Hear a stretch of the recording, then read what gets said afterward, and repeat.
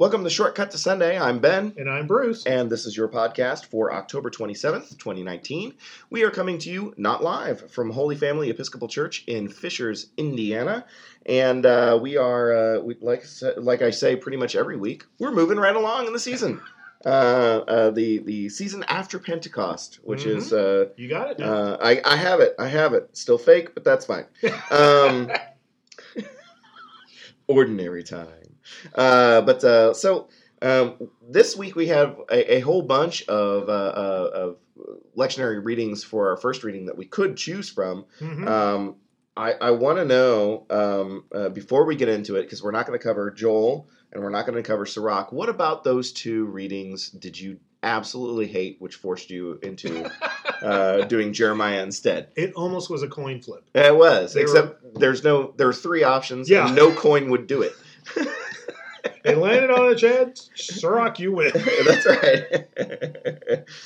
But I really love the poetry of Jeremiah. Uh-huh. And because we had already gotten a running start talking about Jeremiah last session. Wait, is this his underwear section? We're very close to the underwear section. We will not explain that, so you have to listen to the last podcast. Yeah, you're going to have to go backwards. But yeah, it's only a few verses after that. Oh, interesting. Oh, very good. So, so we're just coloring the previous week's discussion further, and that's the real reason. Mm-hmm. Sorry, Joel, and sorry, Sirach. Mm-hmm. But well, then let's hop into our Stump the Priest section. Today's Episcopal Church Dictionary word of the day is hagiography. Oh, I know this one. Do you really? Interpretation, I think. Scripture interpretation? Nope. Okay, I'll give up for the sake of time. The writing of the lives of the saints. Oh, that's right. Oh, you fool. We were just talking about that last week. That's right. I was reading a book on hagiography. Actually, I was.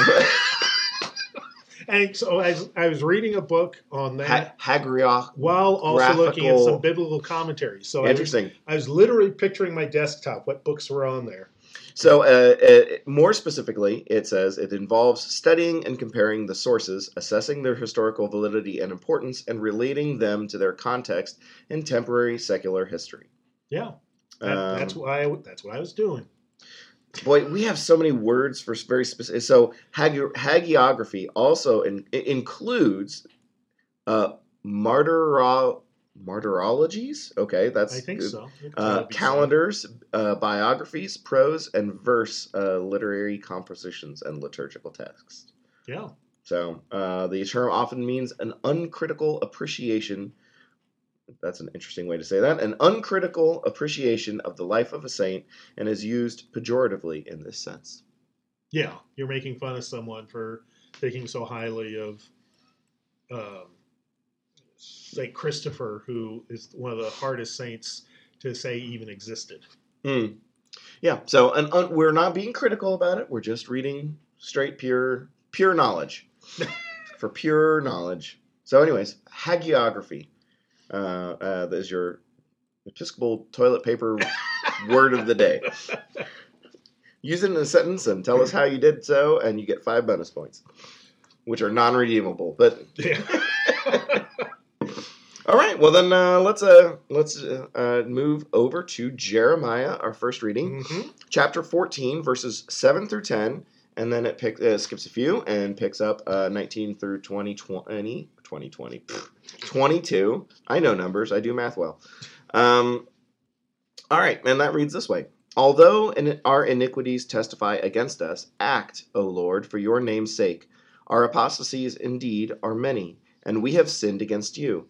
O hope of Israel, its Savior in time of trouble, why should you be like a stranger in the land, like a traveler turning aside for the night? Why should you be like someone confused, like a mighty warrior who cannot give help? Yet you, O Lord, are in the midst of us, and we are called by your name. Do not forsake us. Thus says the Lord concerning this people. Truly they have loved to wander. They have not restrained their feet.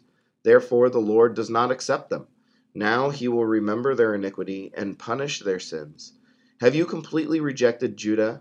Does your heart loathe Zion? Why have you struck us down so that there is no healing for us? We look for peace, but find no good, for a time of healing, but there is terror instead. We acknowledge our wickedness, O Lord, the iniquity of our ancestors, for we have sinned against you. Do not spurn us for your name's sake. Do not dishonor your glorious throne. Remember and do not break your covenant with us. Can any idols of the nations bring rain, or can the heavens give showers? Is it not you, O Lord our God? We set our hope on you, for it is you who do all this. So as we get into, real quick, I believe it even was one of the words, it might have even been one of the words or part of the definition of one of the words that we've covered already in the Stump the Priest section, but apostasies. Can you give the listeners at home a little definition of what that means? Yeah, inaccurate theology. Okay. It's probably the quickest way to say it. And iniquities, like he really likes the word iniquity. Yeah, it's because it has multiple syllables and multiple vowels. It's poetic, and so in translating out of the Hebrew poetry, it's a good one to use. It kind of rolls off the tongue. Right. So iniquities is doing bad stuff. Gotcha.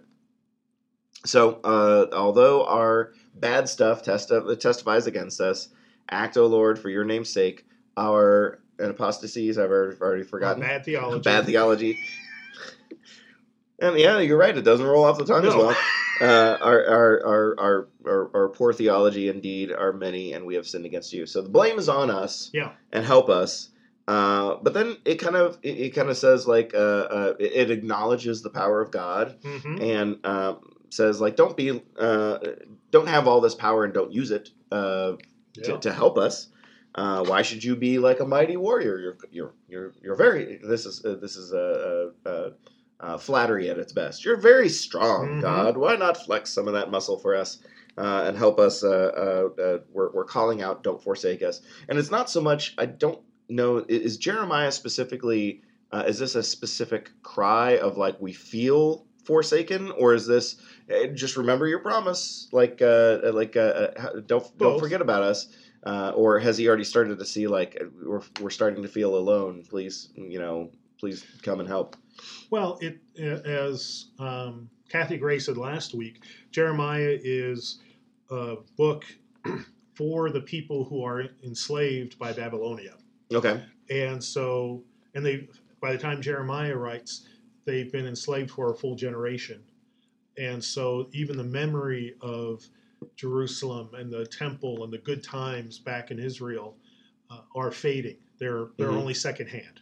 Okay. And so there's the sense by the people that we as a people have screwed up, but we still have at least some people, and this is what Jeremiah is trying to draw out. Some people do still believe in God and believe accurately rather than with bad theology, and therefore are beginning to turn back to God.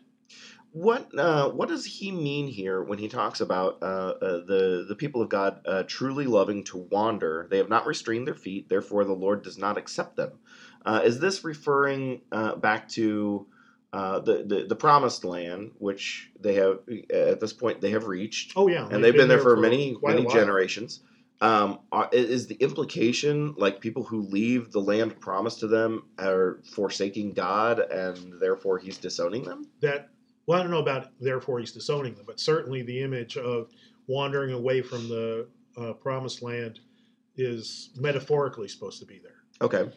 They had no choice but to leave because the Babylonian soldiers were poking at them with sharp implements to leave the Holy Land. But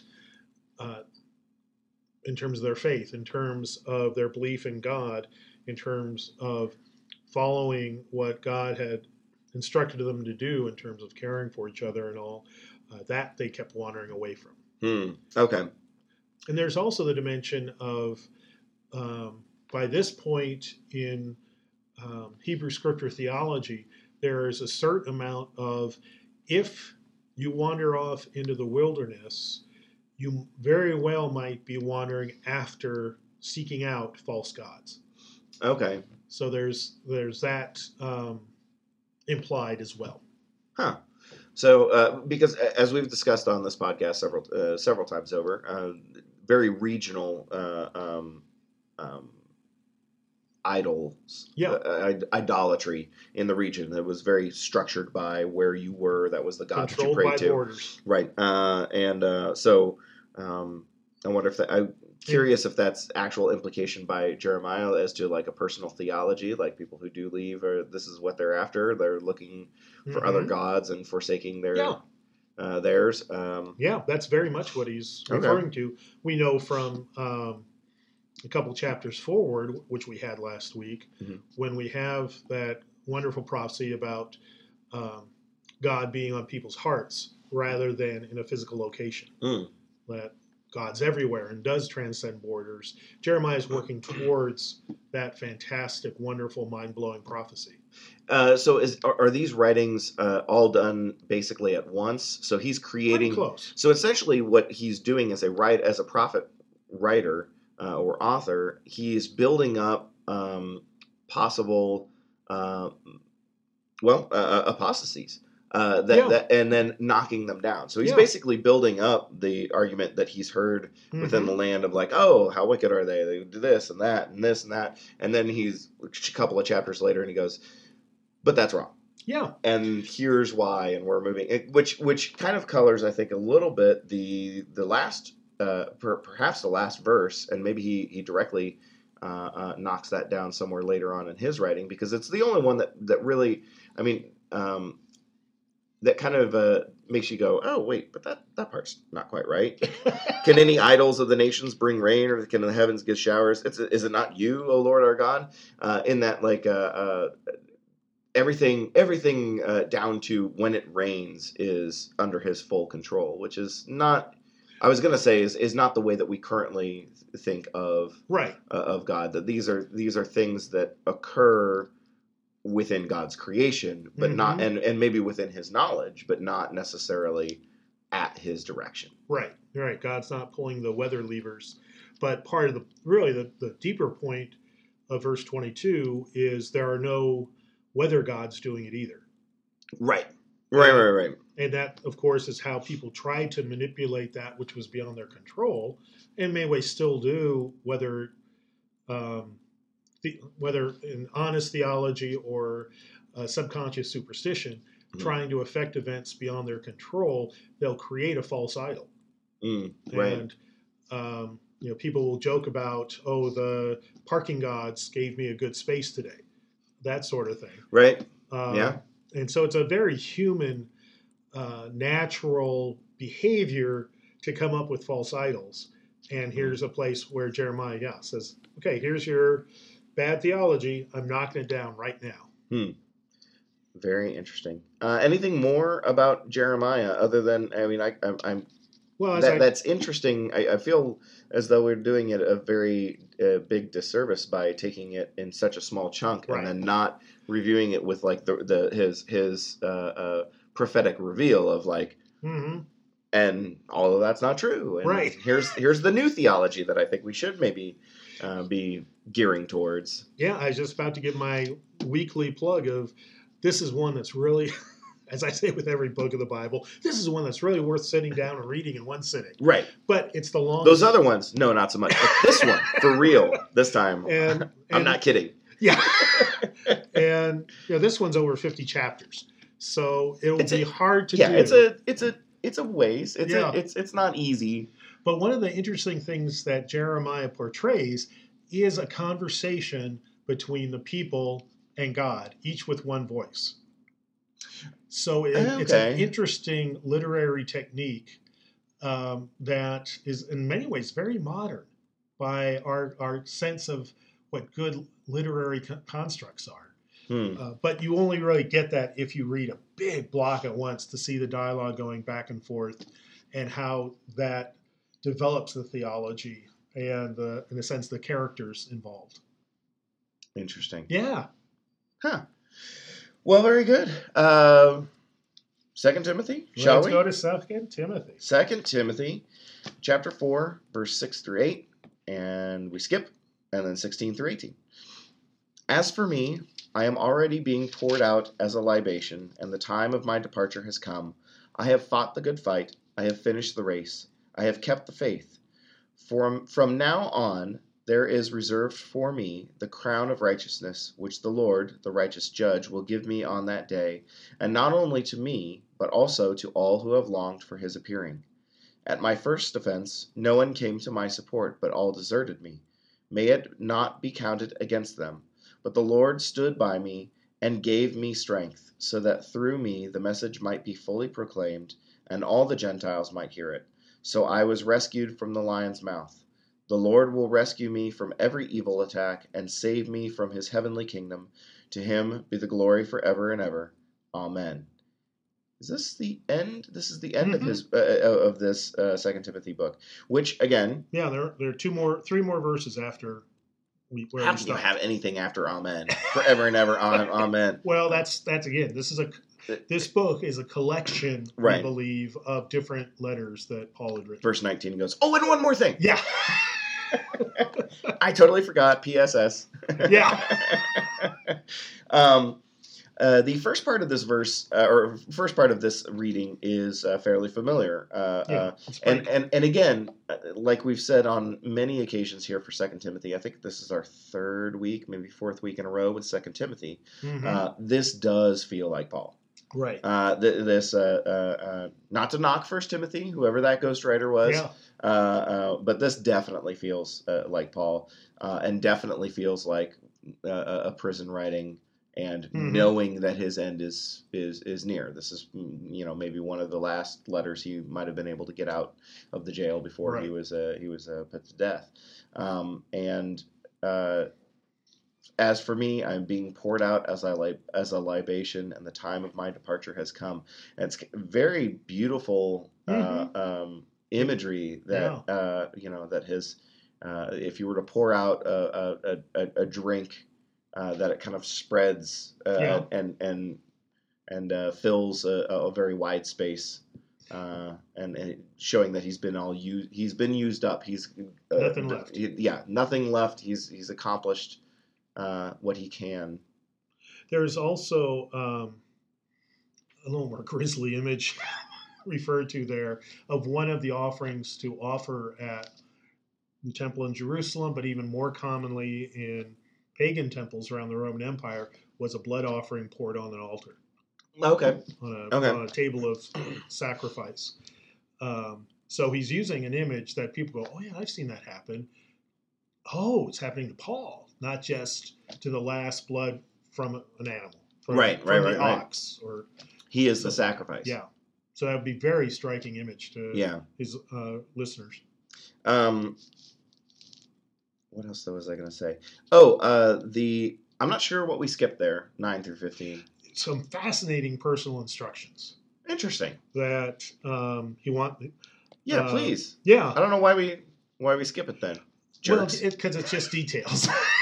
Yeah, but usually, we do a yada, yada, yada. But if it's fascinating... Well, maybe it's just fascinating. Fascinating to... Bible nerds. I was going to say you, yeah. Oh, yeah. That's one and the same. Nerd, Bible nerd. Give me my milk back. This is where he says, Luke is with me. So that's... People have developed various pieces of... Wonder if that refers to this guy or that guy. Right. Like Luke, the Gospel of Luke, writer of the Gospel of Luke? Is that who it is? Yeah, we don't know. When you come, bring the cloak that I left with Carpus and crosses, also the books, and above all the parchments. So maybe he wants to write some more stuff. Right.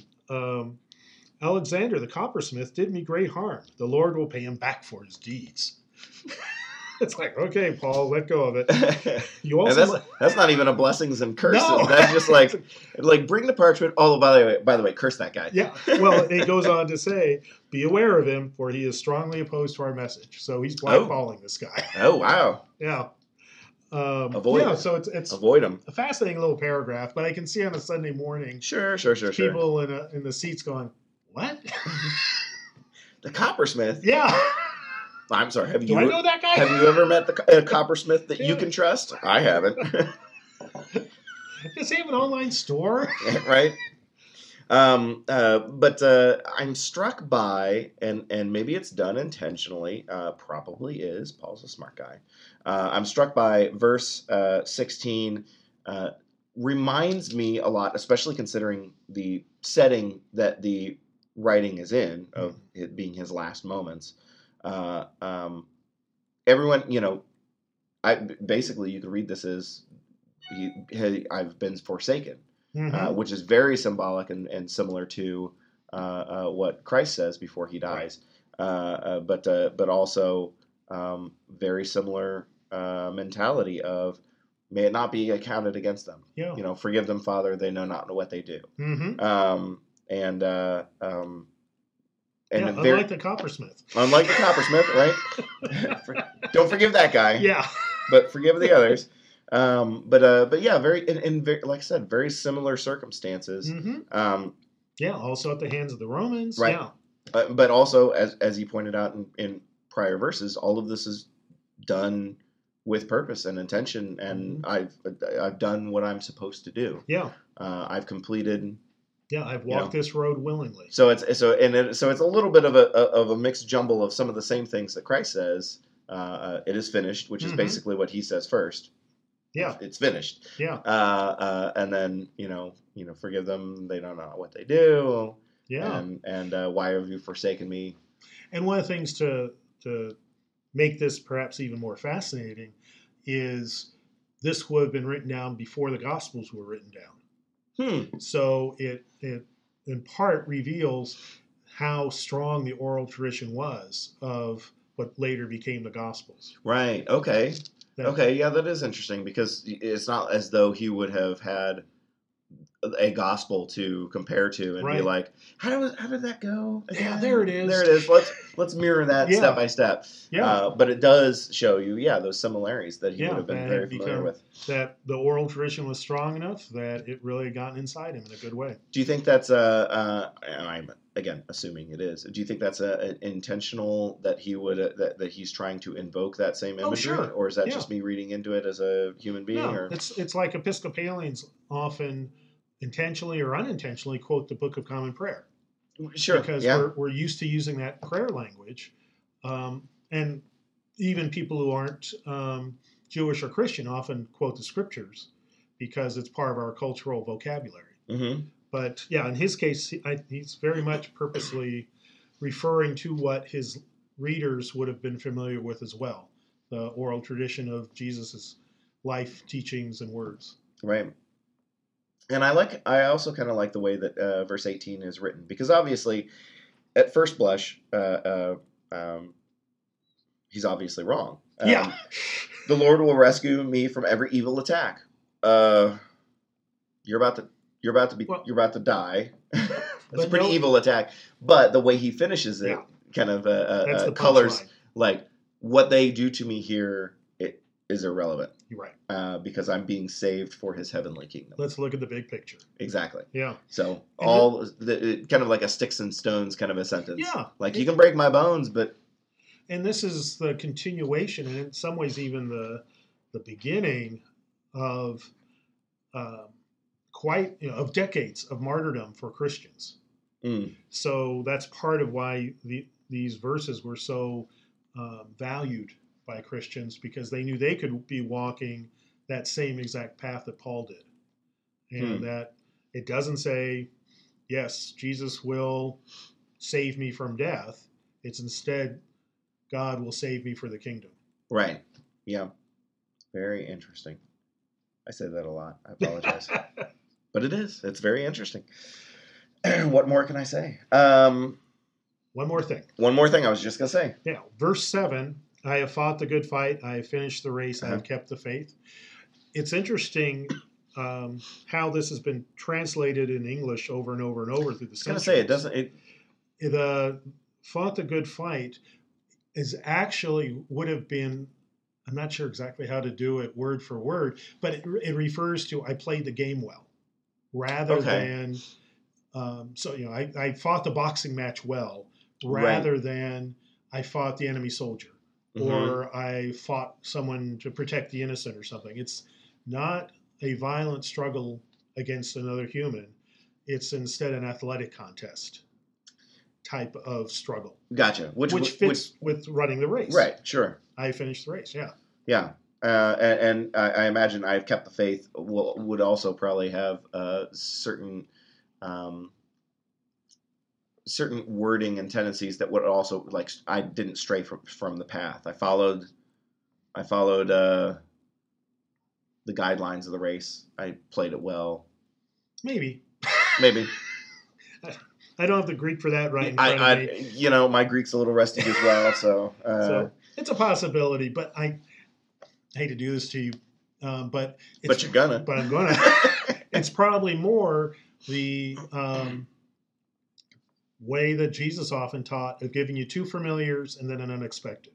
Okay. So I played the game well. I finished the race, and then you think, okay, I got a medal.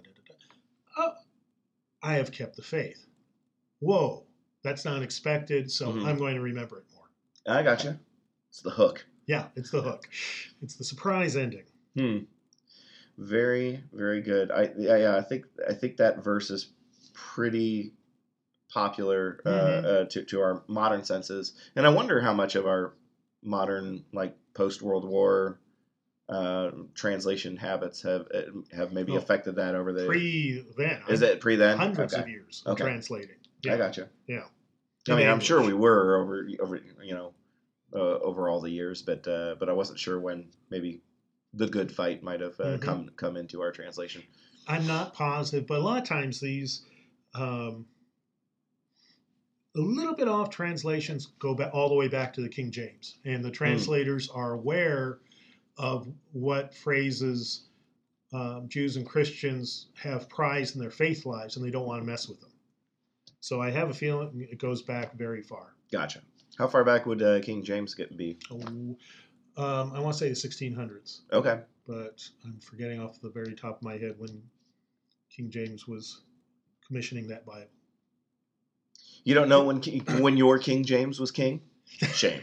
Well, and it's the old thing. I can tell you lots of details about the process of writing that Bible, of translating it. King James, why he was doing, yada, yada, yada, yada. I can't remember the date. Nope. And that's fine. And I probably knew that in fifth grade. And is that the part that matters? Absolutely not. I hope not. The other stuff would color it a lot more. I was going to say, if that's the fill in the blank question to get into heaven, I'll be pretty upset. Dang it! Give me a fifth grader. Paul sitting there going like, "Oh my gosh." You've known about this for years, and you keep not looking it up.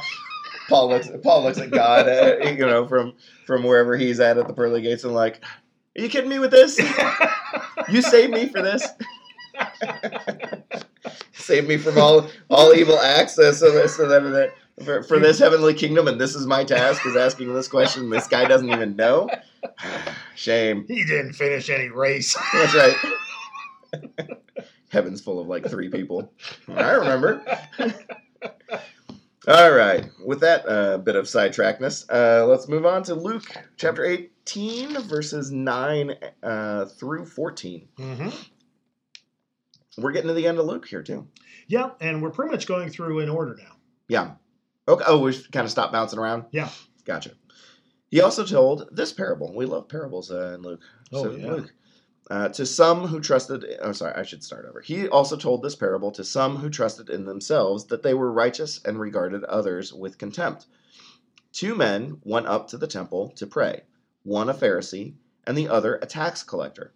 The Pharisee, standing by himself, was praying thus, God, I thank you that I am not like other people, thieves, rogues, adulterers, or even this tax collector.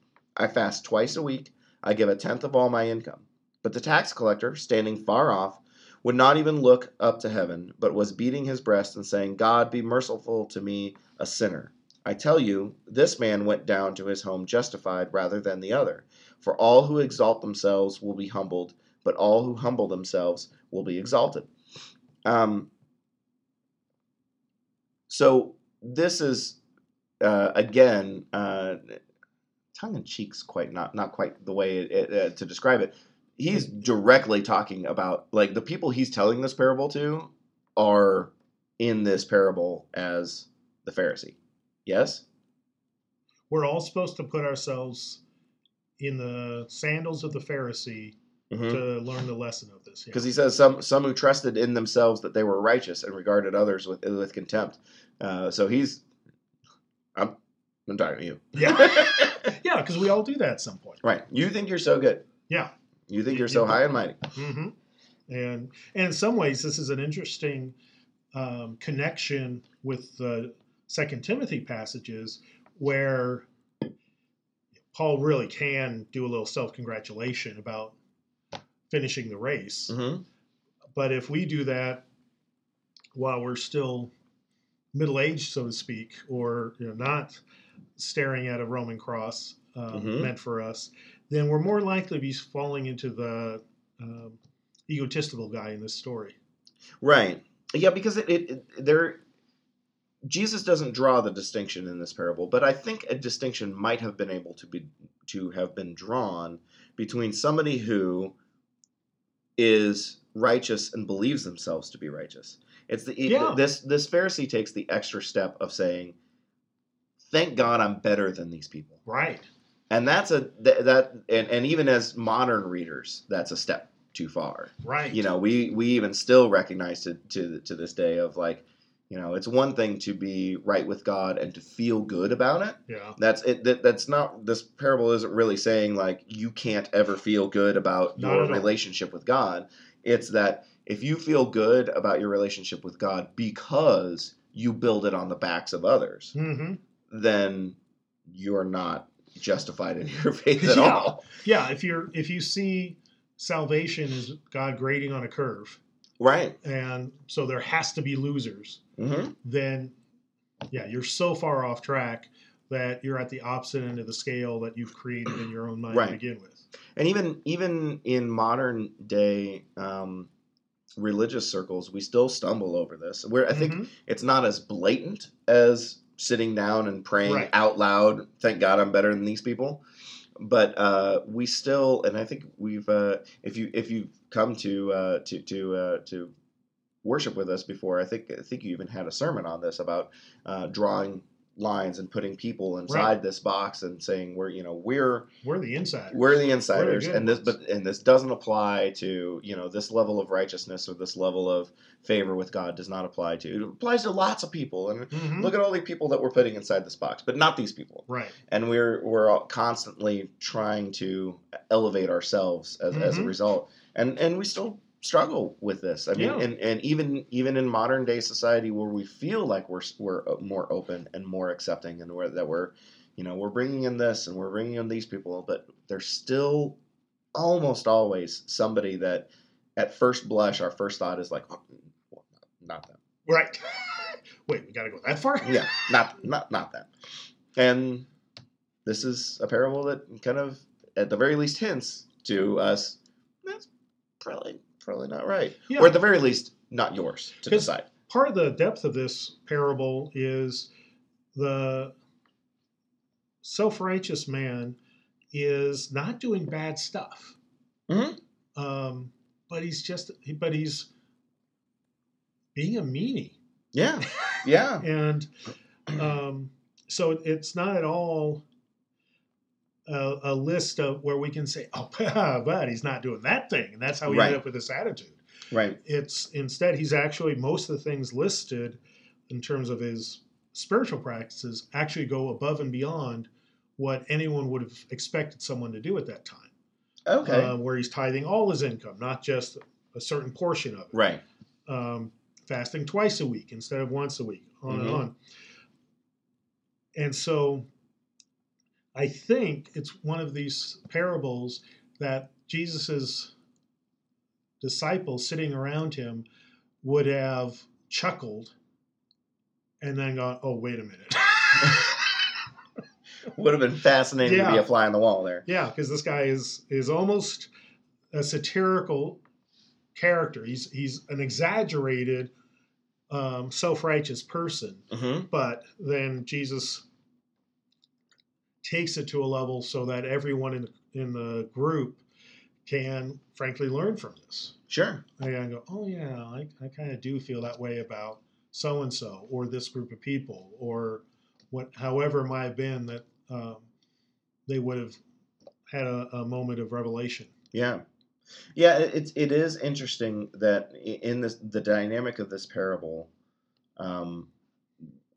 it's pointing to what what the man praying next to you is doing, or what the person who's praying to you next to you is doing, or what they've done, or how their relationship works with God is none of your business. Yeah, and therefore should not be fodder for, exalting yourself. Well, and that's a big reason why Episcopalians typically thoroughly repudiate the phrase hate the sin, love the sinner. Mm-hmm. Because this parable really is set opposite of that perspective, because we really can't put ourselves in that position, right, of God's seat, not the human seat. Yeah, and that's the interesting dynamic that I think have struggled with for forever. I mean, the consistent struggle of judgment does not belong to us, right? And it's a very difficult thing, and I'm kind of curious as to why that is, why it's wired in our humanity that is a constant struggle. We want to judge, we want to discern right and wrong, and carry that out and project that outside of ourselves. But that's not that is an elevated position where God only can make that determination, and constantly fall into that trap. I'm sure I fell into that trap at least 2 or 3 times earlier today, and maybe didn't even realize. I was going to say, if you drive in traffic, you fall into that trap. I'm going to be driving that way. I literally have to tell myself, maybe there's someone in that car bleeding to death. Right. And that's why they're driving like such jerks. The likelihood of that being true is small, I realize, but that's how I check. The reason that guy is on the phone and drifting in the lane is because someone's bleeding in the back, and they're looking for any sort of tip on triage. Yeah. Where's the hospital? Yeah. Yeah. Potentially. Yeah. Potentially. Yeah. But that's a good point. But yeah. So the humility of it all is really the focus. Is if you're right with God as far as your humble situation, beginnings, and the humble outlook of your entire existence, that's you're in the right place. You recognize that every day is a gift, and you recognize that every person is a gift. Every person is also a gift. Yeah, and it's a very difficult way to live. Yeah. I dare say we all have fallen short of that. That's why we need church. That's why we need each other. Right. That's why we need a daily encounter with God. Yeah, and I think it's worth pointing out, not so much that you are able to develop from there on and perfect record in this regard. It's that if you can have that mindset, and it comes up once and affects the way you interact with someone, or affects the way a situation plays out, then it's kind of done its job. It's done a good thing. So even if you're not perfect about it, that's not really the goal. Is if you can find humility in a situation and are able to maybe take a step back or a step down, then this parable's done its job. Yeah. And God doesn't expect us to be perfect, but God hopes we'll keep trying. Yeah. The struggle. Yeah. Your faith is found in the struggle. One little fun fact to point out in here. Yes, please. In verse 11, it says, the Pharisee standing by himself was praying thus. In one of the ways that could be translated was praying to himself. Huh. That the audience was his own mind rather than God. So he wasn't even thinking God had any business listening to this. He's elevated himself so much to be his own God. Praying to himself. Yeah. Interesting. And then the tax collector doesn't say, oh, I get it now. I'm going to be an ethical person. There's not this wonderful change of life scene that Right. it was a Hollywood movie we'd get Sure. to have. It's instead, no, he said He he recognizes. said a sincere prayer, and so he was justified. Yeah. And the next day, you may have to do it again. Sure. But again, our human expectation is there should be some sign of repentance before the tax collector is justified. But Jesus, no. All it took was praying. Yeah, we do kind of want a lasting resolution to it, don't we? And as far as our nature goes. Yeah. Yeah, because that's our little judgment thing still popping up. Right?